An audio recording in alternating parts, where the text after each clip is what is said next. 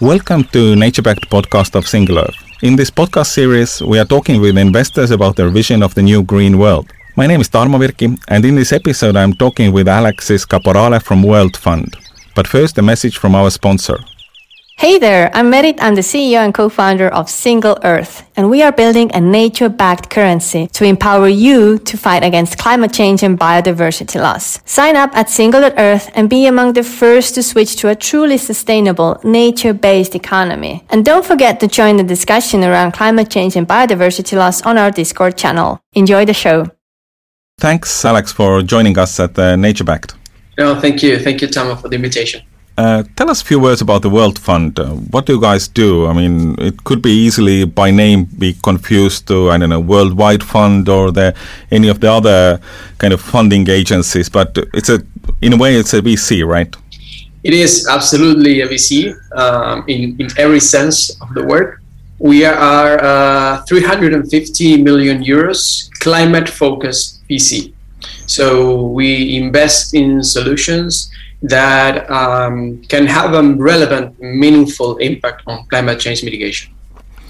How did the World Fund was founded? What was the beginning? Yes, of course. The World Fund has a very nice founding story because, in a way, it has a lot to do with Ecosia. Ecosia is an independent search engine based in Berlin that has already 12 years old. And it was born with a very beautiful idea, which is basically do a search engine that with its profit just plants trees. That was the founding idea. And 12 years later, Ecosia has planted, I think it's already 150 million trees in the most relevant areas of the world in terms of climate change mitigation, but also in terms of community impact. So Ecosia was in a way where everything started, where everything went together for the World Fund, because Tim Schumacher is one of the general partners. He's the co-founder of Ecosia, and was also a friend of Daniel Visevich from childhood, and Daniel was also helping out in Ecosia. And Tim met Daria from basically because they shared a board of one of the companies, and Ecosia started having inbound deals, which was infrequent, I would say, for Ecosia. And so they realized that what they had there was an opportunity because there was a gap for companies that were doing something relevant for climate change mitigation, but also were building great businesses and didn't know where really to go for funding. That's what they realized, and that's how the idea started growing. And 3 years later, maybe I can say, we are all here investing and doing well. How many investments today in the portfolio?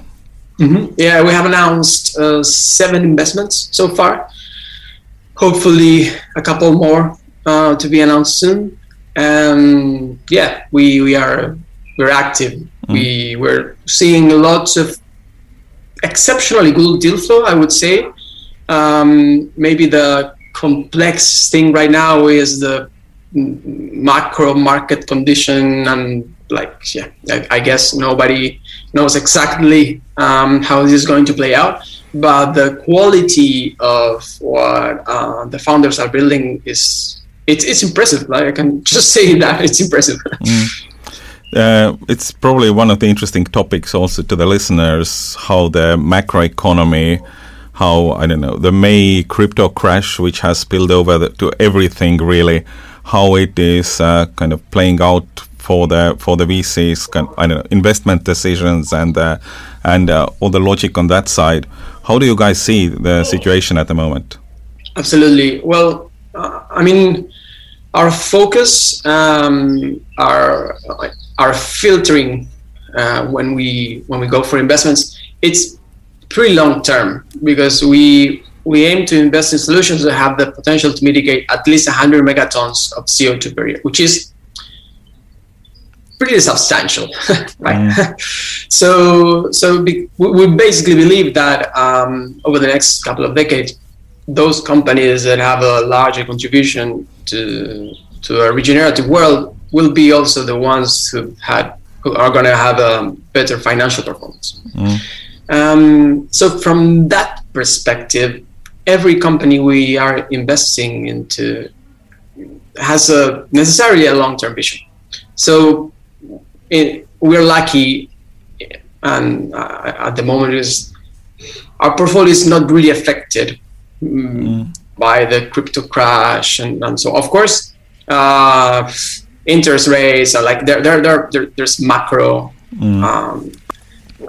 characteristics that affect everyone in every industry, but really we're safely in the long term. Yeah, I mean, I think many climate change mitigation company strategies are so long term that before they become something really big, you kind of expect there to be a few cycles on a way. Yeah, absolutely, and it's also very interesting. We have a very broad sector focus, right? So we have this climate change mitigation potential threshold, but beyond that, we are sector agnostic. And it's very interesting to see how each and every sector is evolving. It's completely different. If you look into energy or food or manufacturing, like each subsector is going through its own cycle. And I think one of the most important things that we've been doing, I've been personally mapping that for the last several years before climate tech was a thing, and it's to me it's fascinating to see how different it is if you're building alternative proteins, and if you're building recycling, that if you're building and I think one of our toughest but most important jobs is to deeply understand that, right? Absolutely. You said that basically beyond the kind of the underlying demand of the climate change mitigation, there's sector agnostic. I mean, how is it today? Out of those 7 companies, how do they kind of go across the sectors? Yes. Well, of course, in VC, despite being thesis driven, you always invest in those companies that are there in the market fundraising, where you can deploy the capital, right? Of course. So we are seeing a lot happening in the food, agriculture, and land use in Europe. That's why you have 2 companies already in the portfolio there. One is Juicy Marbles, the other one is Coa. We also see a lot of happening in space, as you can imagine. So that's why I invested in Space Forge, which is space manufacturing. So then there's a lot happening in finance. That's why we invested in Tricar, which was actually a company where Ecosia invested at the beginning. So it's pretty diverse, I can say. And the companies that we're looking into now are even from different industries. It's amazing. It's amazing. That must make your work fun also, as I can see.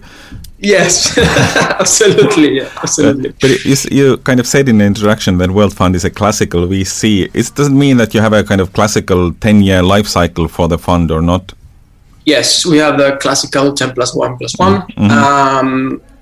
Also the standard return expectation. Yes.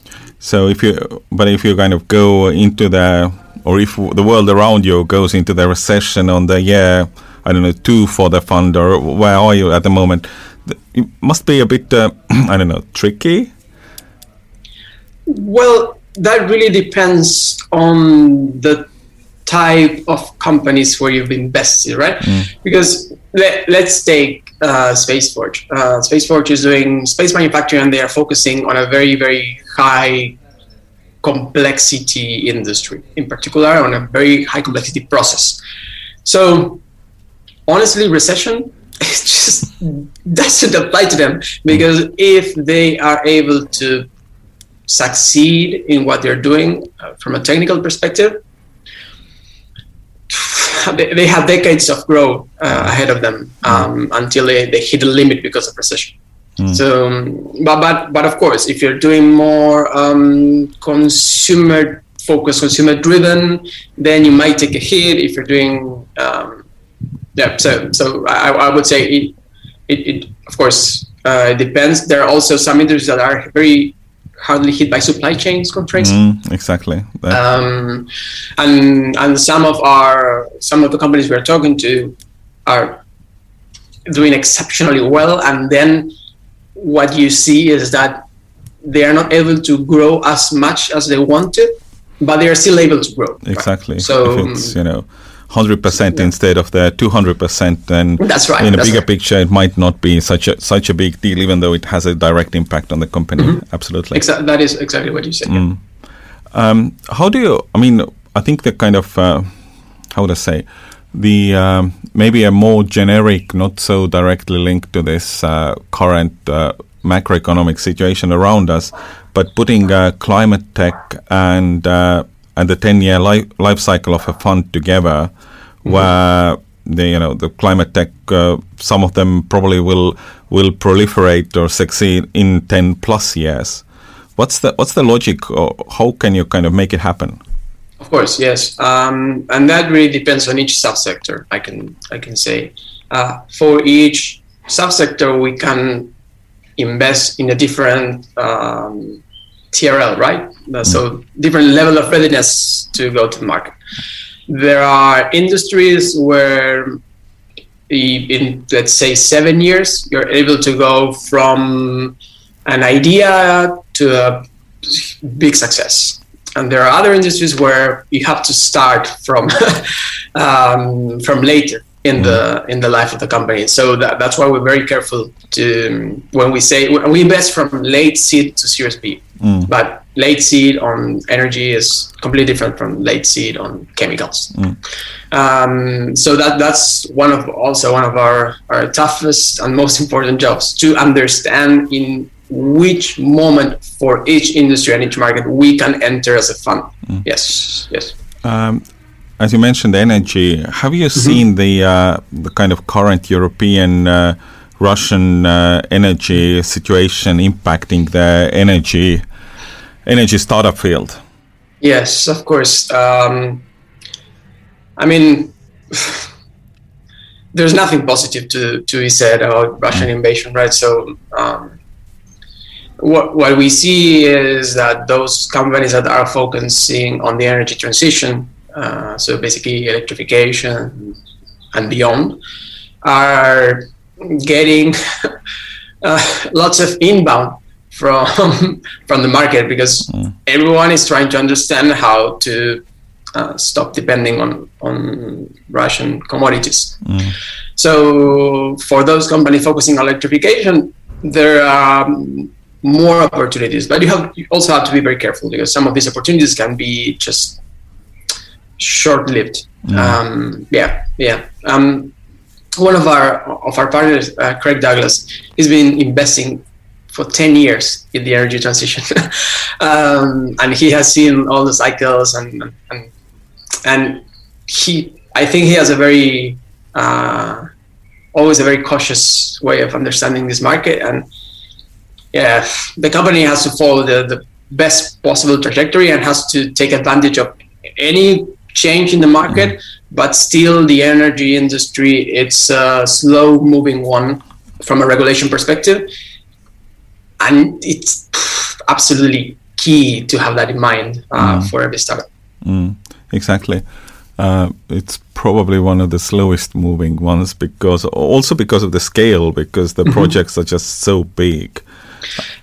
Yes, and because despite Europe being one market for many things, energy-wise, is still country by country. Very much so. But it's interesting to see companies. I mean, in Estonia, for example, we have one company which defines itself as a startup, and it builds or kind of working on a development of a nuclear project. So it could be a startup built nuclear power plant in Estonia at some point. Yes. No. I think that it's incredible to see the ambition of some companies on a good way, right? On nuclear, on fusion or fission. It's I mean, we might have nuclear power plants on ships being delivered across the world by startups in 10 years. Yeah. Exactly. Yeah. And the other kind of related part is hydrogen, clearly. There is so much hydrogen, hydrogen hype going on also at the same time. We're seeing a lot of that. What else wanted to talk to you? I mean, we kind of touched up on the macro economy and how this is having impact on the decisions and going forward. And that's probably the kind of the big theme of this year going forward, right?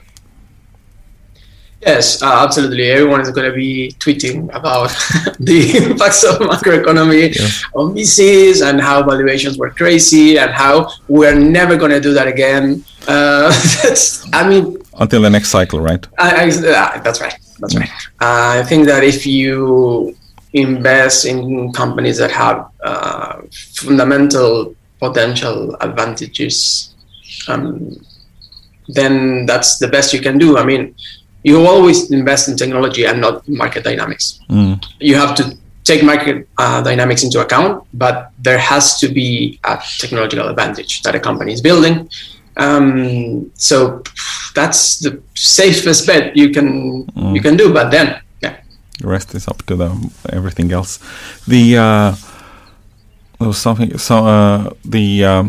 Being based in Barcelona, how much do you see the kind of local startup sector booming? That's a very good question. Actually, we are a distributed fund, which is very special. We are at the moment in Berlin, Munich, Amsterdam, Cologne, Barcelona, and Madrid, and also someone in the UK. And it's super interesting how we all compete to to push for our local deal flow.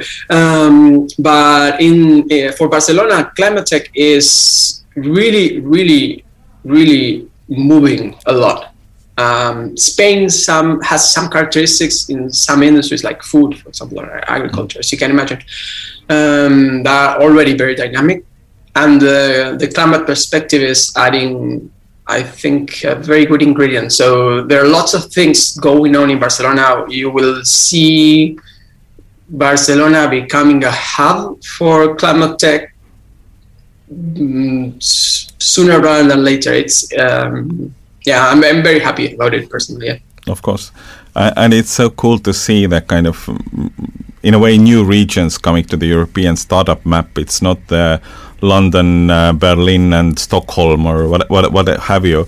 New towns are popping up and new ecosystems are born, and a kind of capital is coming to the new towns, which means that there is more companies being born again, and that's such a cool development. Yes, no, and it's also because from a climate tech perspective, there's no one solution. So every hub can bring to the table their special skills based on the local ecosystem, universities, the industry, the customer, whatsoever. So it's also for us very important to understand where to go for what solution. We're seeing in the north a lot of battery technologies and that kind of stuff Indeed. being developed. I assume in Barcelona it must be something to do with the heat mitigation, right? There's a lot of agri-food tech. There's a lot of, actually one of the most relevant players on heat mitigation for that data centers is in Barcelona, Submer. Yes. Barcelona has always been a very relevant place for travel tech, as you can imagine. Logical. Just to wrap it up, what makes World Fund special? Why should all climate tech startups from the world contact you guys? I think that being a fund that can deploy capital across several stages is important for climate tech, we have detected that the biggest gap is there. So many times companies that are deep tech, which is one of we are a deep tech fund, which is already not so common. And for deep tech companies, sometimes they struggle to raise the following round, and we want to be there for them. That's why 60% of the fund is reserved for follow-ons. So when we talk to a company on the seed stage, is because we want to be with them on the following steps as well. And that for climate tech, we believe is super relevant, super relevant. We are also very thesis driven, so we try to have a deep understanding of each sector, subsector, and help the founders. And we are trying to be thought leaders in the actual quantification of the potential climate change mitigation of a startup. There are other funds in the world which we are collaborating with, but we want to be part of that. We want to be a traditional VC that also shows the numbers and the impact, and that takes pride and also responsibility of what we do. Do you see there is a challenge between the kind of the balance of that, kind of, I don't know, the changing the world mission of the climate tech, and at the same time, delivering at least the traditional VC industry returns to the investors? Absolutely not. I mean, I think that, it was of course the founding thesis of the fund that we see an opportunity that the companies that will deliver the highest climate impact will also be the ones delivering the highest financial impact. That was the founding thesis of the fund. But now we're seeing it, and it's just incredible. They just do better. They're more resilient. Their customers are more engaged. Their teams are more engaged. I mean, talent is probably one of the most complicated things that a company faces when they need to scale. And purpose, mission-driven founders are able to attract better talent, and for that talent, they remain in the company. So no, I mean, we're not seeing this as a problem, but rather as an advantage. Yes. Good. I think that's a good point to wrap it up. Thanks, Alex, for joining us today. No, thank you so much, Darryl. Join us again for the next episode. Thank you for listening. If you like the show, please give us a good rating and leave the feedback in your podcast player so others will find it too. We will be back next week. Turn on to Nature-Backed Podcast.